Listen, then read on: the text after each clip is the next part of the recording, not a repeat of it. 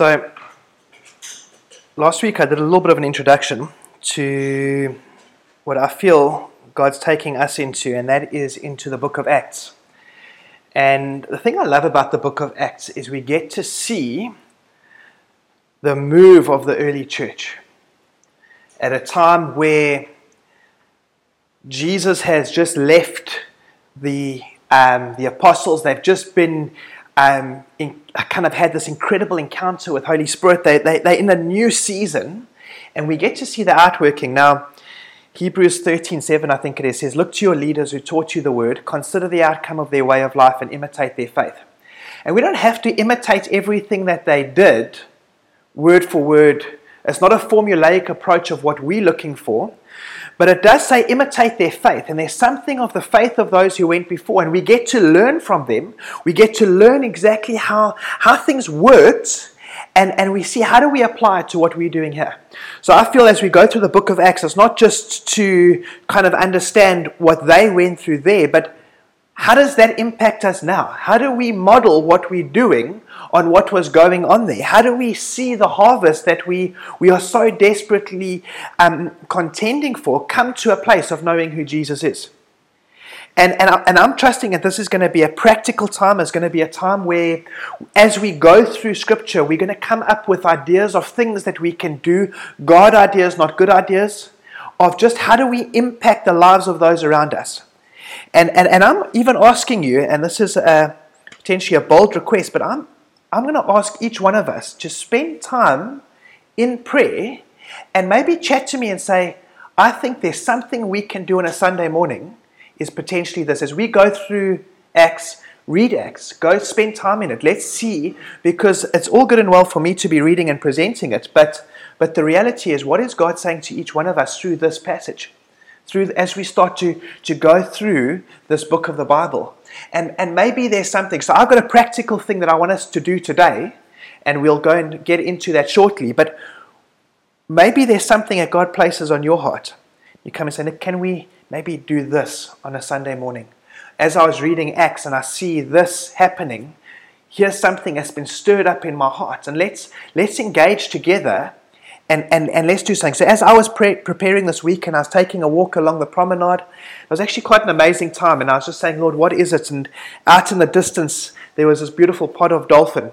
I think, oh, what a privilege it is for us to be here. And it really is. And I just have a sense of excitement over the new season that we're going into, and a sense of excitement as to what God's doing. Last night, Libby said to Shanae, she said, I want to change the theme of my bedroom. So the theme was going to be tie-dye, if I remember correctly. And she said, I want to change the theme to maps, because I love the idea of being an adventurer. And I want to have maps in my room. And for me, something in my heart started to stir, because I've been saying to Shanae, where do we put maps? I just want to put maps up in places. I want to have globes. I want to have maps, because there's something about the spirit of adventure that speaks to my heart. If I drive past a car that's got 2 off-road motorbikes on the back, there's something of it, because off-road motorbikes aren't only limited to riding where people have paved the way. But pioneers get to go and ride. I often say of KTM riders, whenever I've met with KTM riders, they pioneer pods. They're the ones that will lead me into places that I didn't think was right. Like, they will say to us, let's go to the beach as the crow flies. And they will ride through, because there's a spirit of adventure in them.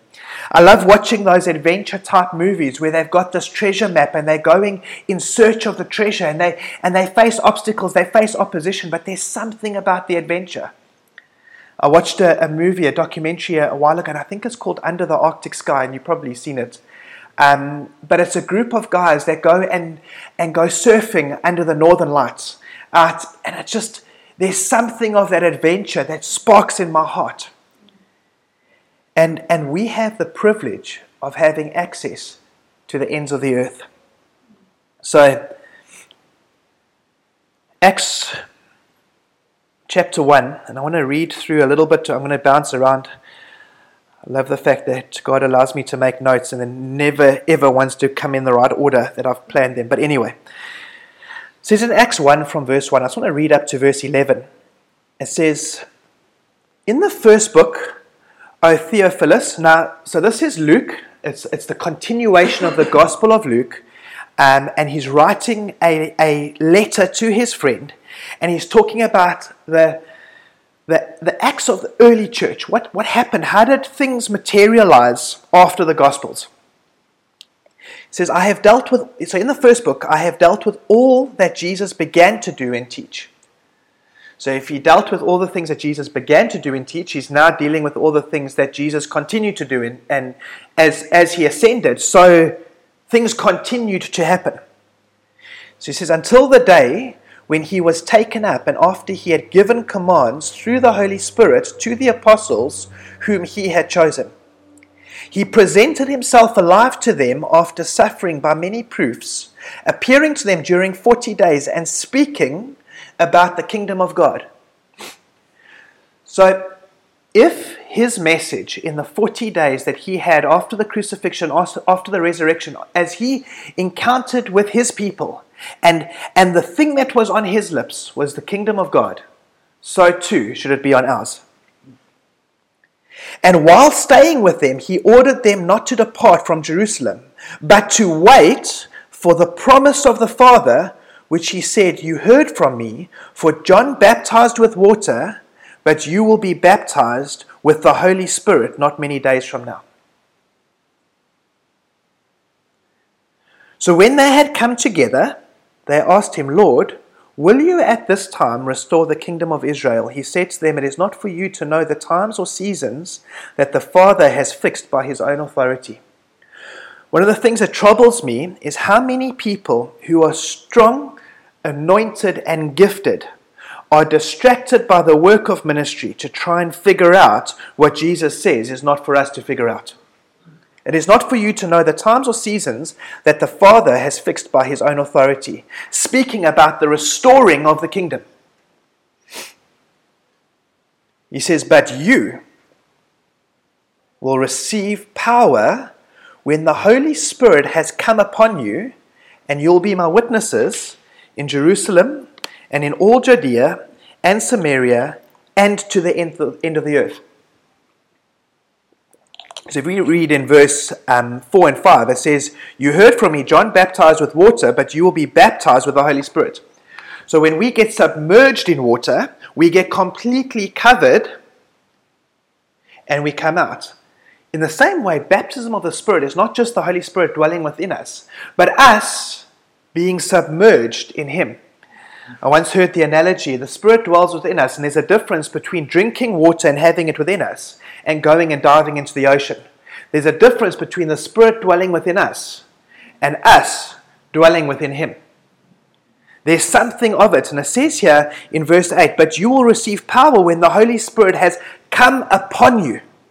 So there's something that is different about us being in the Spirit to the Spirit being in us. And that's something that we as a people need to position ourselves for. It's that picture of the sugarcane burning. There's something of being in the fire that is just an incredible privilege for us. And when he had said these things, as they were looking on, he was lifted up, and a cloud took him out of their sight. And while they were gazing into the heavens as he went, behold, two men stood by them in white robes and said, Men of Galilee, why do you stand looking into heaven? This Jesus, who is taken up from you into heaven, will come in the way as you saw him go into heaven. So there's this promise that Jesus will be coming back. The same Jesus who died on the cross, the same Jesus who rose again, the same Jesus who sits at the right hand of the Father, and the same Jesus who spent 40 days after his resurrection proclaiming the kingdom, and he left with these words, but you will receive power when the Holy Spirit has come upon you, and you will be my witnesses in Jerusalem, in all of Judea and Samaria, and to the ends of the earth. He gave us the globe. He gave us the world map, and he says, this is your mission and your mandate. Go proclaim my kingdom everywhere. There's nothing that is off limits. There is no boundary that's imposed on us that prevents us from going into the fullness of what God's doing.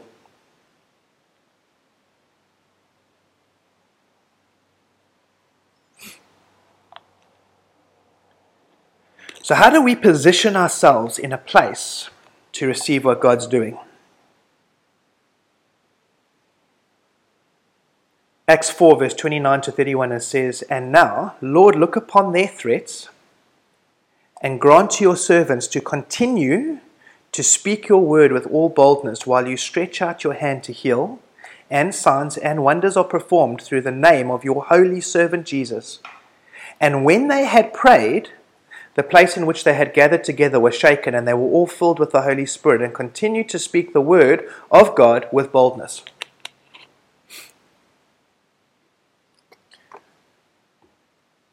We see in Acts 1, slightly further on from where I had finished reading. Sorry, I know I'm jumping around a bit, but in verse 12 it says, "Then they returned to Jerusalem from the mount called Olivet, which is near Jerusalem, a Sabbath day journey away. And when they had entered, they went up to the upper room, where they were staying, Peter and John and James and Andrew, Philip and Thomas, Bartholomew and Matthew, James the son of Alphaeus, and Simon the Zealot, and Judas the son of James. All these with one accord," unity. Unity is something that we have to contend for. "Were devoting themselves to prayer, together with the woman and Mary, the mother of Jesus, and his brothers." And it goes on in verse 15 to say there were about 120 people, all in all. So in one accord, they were devoting themselves to prayer. They gathered and they prayed. There's something about gathering, there's something about praying, and there's something about unity that lends itself to the manifestation of the presence of the Holy Spirit. So this is how they positioned themselves for where we will go to probably maybe next week, into the Pentecostal outpouring of Holy Spirit. But there was something about this. Acts 4, they had gathered, they were being persecuted, and they were praying. So we need to be a people who are expectant. They came, and the first thing that they do is we need to cry out to God, not to stop the persecution, but that they can continue to speak the word with boldness. So it says, "Now look, Lord, look upon their threats and grant your servants to continue to speak your word with all boldness, while you stretch out your hand to heal, for signs and wonders performed through the name of your holy servant Jesus." So they didn't say, stop the persecution. They said, give us boldness to operate irrespective of the persecution, because we still want to speak with boldness. We still have an expectation that you will stretch out your hand, that you will heal, that you'll perform signs and wonders, because we speak in the name of Jesus. They honor Jesus. So they were expectant. They were together. They prayed. They were facing opposition. I was chatting to a friend of mine this week, and he leads a church out in Mshlanka, and he says, it's been such a tough season for us along the coastline, when we see the extent of the devastation and the things that people are going through. I heard a testimony of a young man who's at a church in Hillcrest, whose brother went missing during the floods. And he goes looking for his brother at mortuaries every 2 days. He goes from one to the other, to trying to see if he could identify who his brother is. Our people are taking strain. We live in a time where this region is under pressure. People are hurting. People are taking strain. And this guy said to me, this church leader, he said, it is so difficult to always present hope in circumstances where sometimes it feels hopeless. But yet we have the privilege to continue to do so. We have the privilege to be a people of hope. We have a privilege to be a people who lift our eyes above the boundaries and are not contained by them. We have a privilege to say, Lord, it's not about the persecution, it's not about the challenges we're facing, it's not about the tough times that we're going through. But what we pray is grant us the ability to continue to speak your word with boldness, irrespective of the circumstance. Lord, continue to stretch out your hand heal, bring signs and wonders as we glorify the name of our Lord Jesus. And that's a privilege that we have, and that's part of the adventure. I love in these adventure movies where you have these booby-trapped places that they go through, and there's invariably someone who's also looking for the same treasure, that are hunting them down and follow them, and they are on their trail, and they experience venomous snakes, and they experience poison, and they experience random tribes of people who are just out to get them. But there's something about the prize that warrants continuing to go through, to continue to follow the map. And we have the privilege of seeing people come to the place of knowing Jesus. That's the prize. That's our mission and our mandate. That's our treasure. Jesus says there's no greater love than this, than he who lays down his life for his friends. Are we prepared to be a people who see the value of the prize, rejoice over the lost coming to a place of salvation, saying, I'm willing to endure the heartache, I'm willing to endure the challenges, I'm willing to endure the floods and the riots so that we may see people come to a place of knowing you? They were on mission. They understood the purpose. Holy Spirit is not poured out for us to feel good in experiencing him, but the outpouring is linked to mission. You will receive power so that you can be my witnesses in Jerusalem, Judea, Samaria, ends of the earth. It's linked to mission. And does it feel good? Yes, it does. Is standing in his presence incredible? Yes. Does it bring us to our knees? Yes. But it's linked to the purpose of the outpouring of his power so that we are equipped to do what we're called to do. The giftings of the Spirit come so that we can reap the harvest. It's amazing in these adventure movies how many times one person in the team of people that we kind of support, the good guys, has something special about them. They've got the missing piece of the map, or they've got the diary of their parents who did this exploring, and in there's little key notes that no one else has. We've been given supernatural giftings to do what we've been called to do and bring this mission to completion.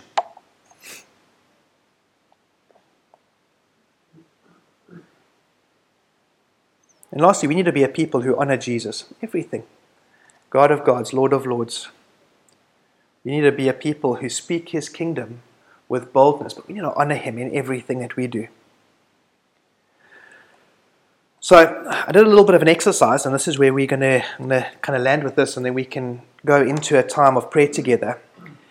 But before I do, I just want to share a prophetic word that a guy by the name of Ken Grenfell shared with Tyron, who leads the NCMI team, in 2019. So this was before COVID. No one knew COVID was coming. And he had a dream. And in his dream, he drove to a prayer meeting in almost like a minibus with a group of people. And he dropped them off. He went to park the vehicle. And as he was walking to the prayer meeting, he realized he had left his Bible in the vehicle. He went back and he got there, and the vehicle had been stolen. And as he was walking back, his Bible was in the gutter, but his notes had gone with the vehicle. And he said what he felt was this, that the vehicle represented the church, that his notes were gone, his Bible remained, and he was on his way to a prayer meeting. And he said, I feel that we're going to head into a season where the vehicle of the church is removed, but we're going to be left with two things, prayer and the word. He says, even our notes are going to be gone in the process. Unbeknown to him, we were coming to a place of COVID where churches were locked down. They weren't able to meet. And Tyron still phoned him 2 years later and said, did you know? He said, I had no idea, but this is the prophetic picture. And they didn't understand the extent of it, but there's something about prayer and there's something about the word that we need to hold on to at a time like this. And I really just have a sense that God's wanting to bring us as a people into a place where we pray and we pray and we pray, because there's something of gathering and praying together that leads to an outworking. So today we're going to pray. And we're going to pray for our Jerusalem, Judea, Samaria, and into the ends of the earth. And some of the things that we're going to pray for are people, places, and churches. So I did a little exercise, and the exercise is that Jerusalem is 125 square meters. So if we look at that, if we take Palm Lakes as the epicenter of our Jerusalem, we can go up 62 and a half odd kilometers north and 62 and a half kilometers south and inland. I've done the exercise just looking along the stretch of coastline. And I realized that we kind of, if we travel south, head to Durban, and Umtamzini is north. So that's kind of the range of our Jerusalem. Now often we look at our Jerusalem and think it's maybe Palm Lakes, maybe it's Belito, but God's actually saying our area, our sphere, just our day-to-day sphere, stretches up to Durban and up to Umtamzini. Then from there, Judea was a further 21 kilometers. So if we stretch 21 k's, I'm using a little bit of poetic license here, but if we go 21 k's south, we pretty much hit Amamsentoti. If we go 21 k's north, we hit approximately just south of Richards Bay. So that would be our Judea, is kind of Toti to Richards Bay area. And then Samaria is a further 160 k's. So if we go from the outstretches 160 k's, if we carry on south, we hit the Wild Coast Sun. So we're kind of breaching into the Eastern Cape. And Mbwazana is the area north where we kind of hit, which is past St. Lucia, but before Cozy Bay area is kind of where our Samaria is. And what I want to do today is I want to take some time. I'm going to break up into groups, but I want to pray for people, places, and churches within our Jerusalem, Judea, Samaria, and then outside of it to the ends of the earth, because we've been given no boundary. We've been given areas that are close to us, and then we've been given free reign beyond that as well. So, so let's leave it there, and then I'll announce from here where we're going to go to, but we'll close from here, and then we can break up into our groups.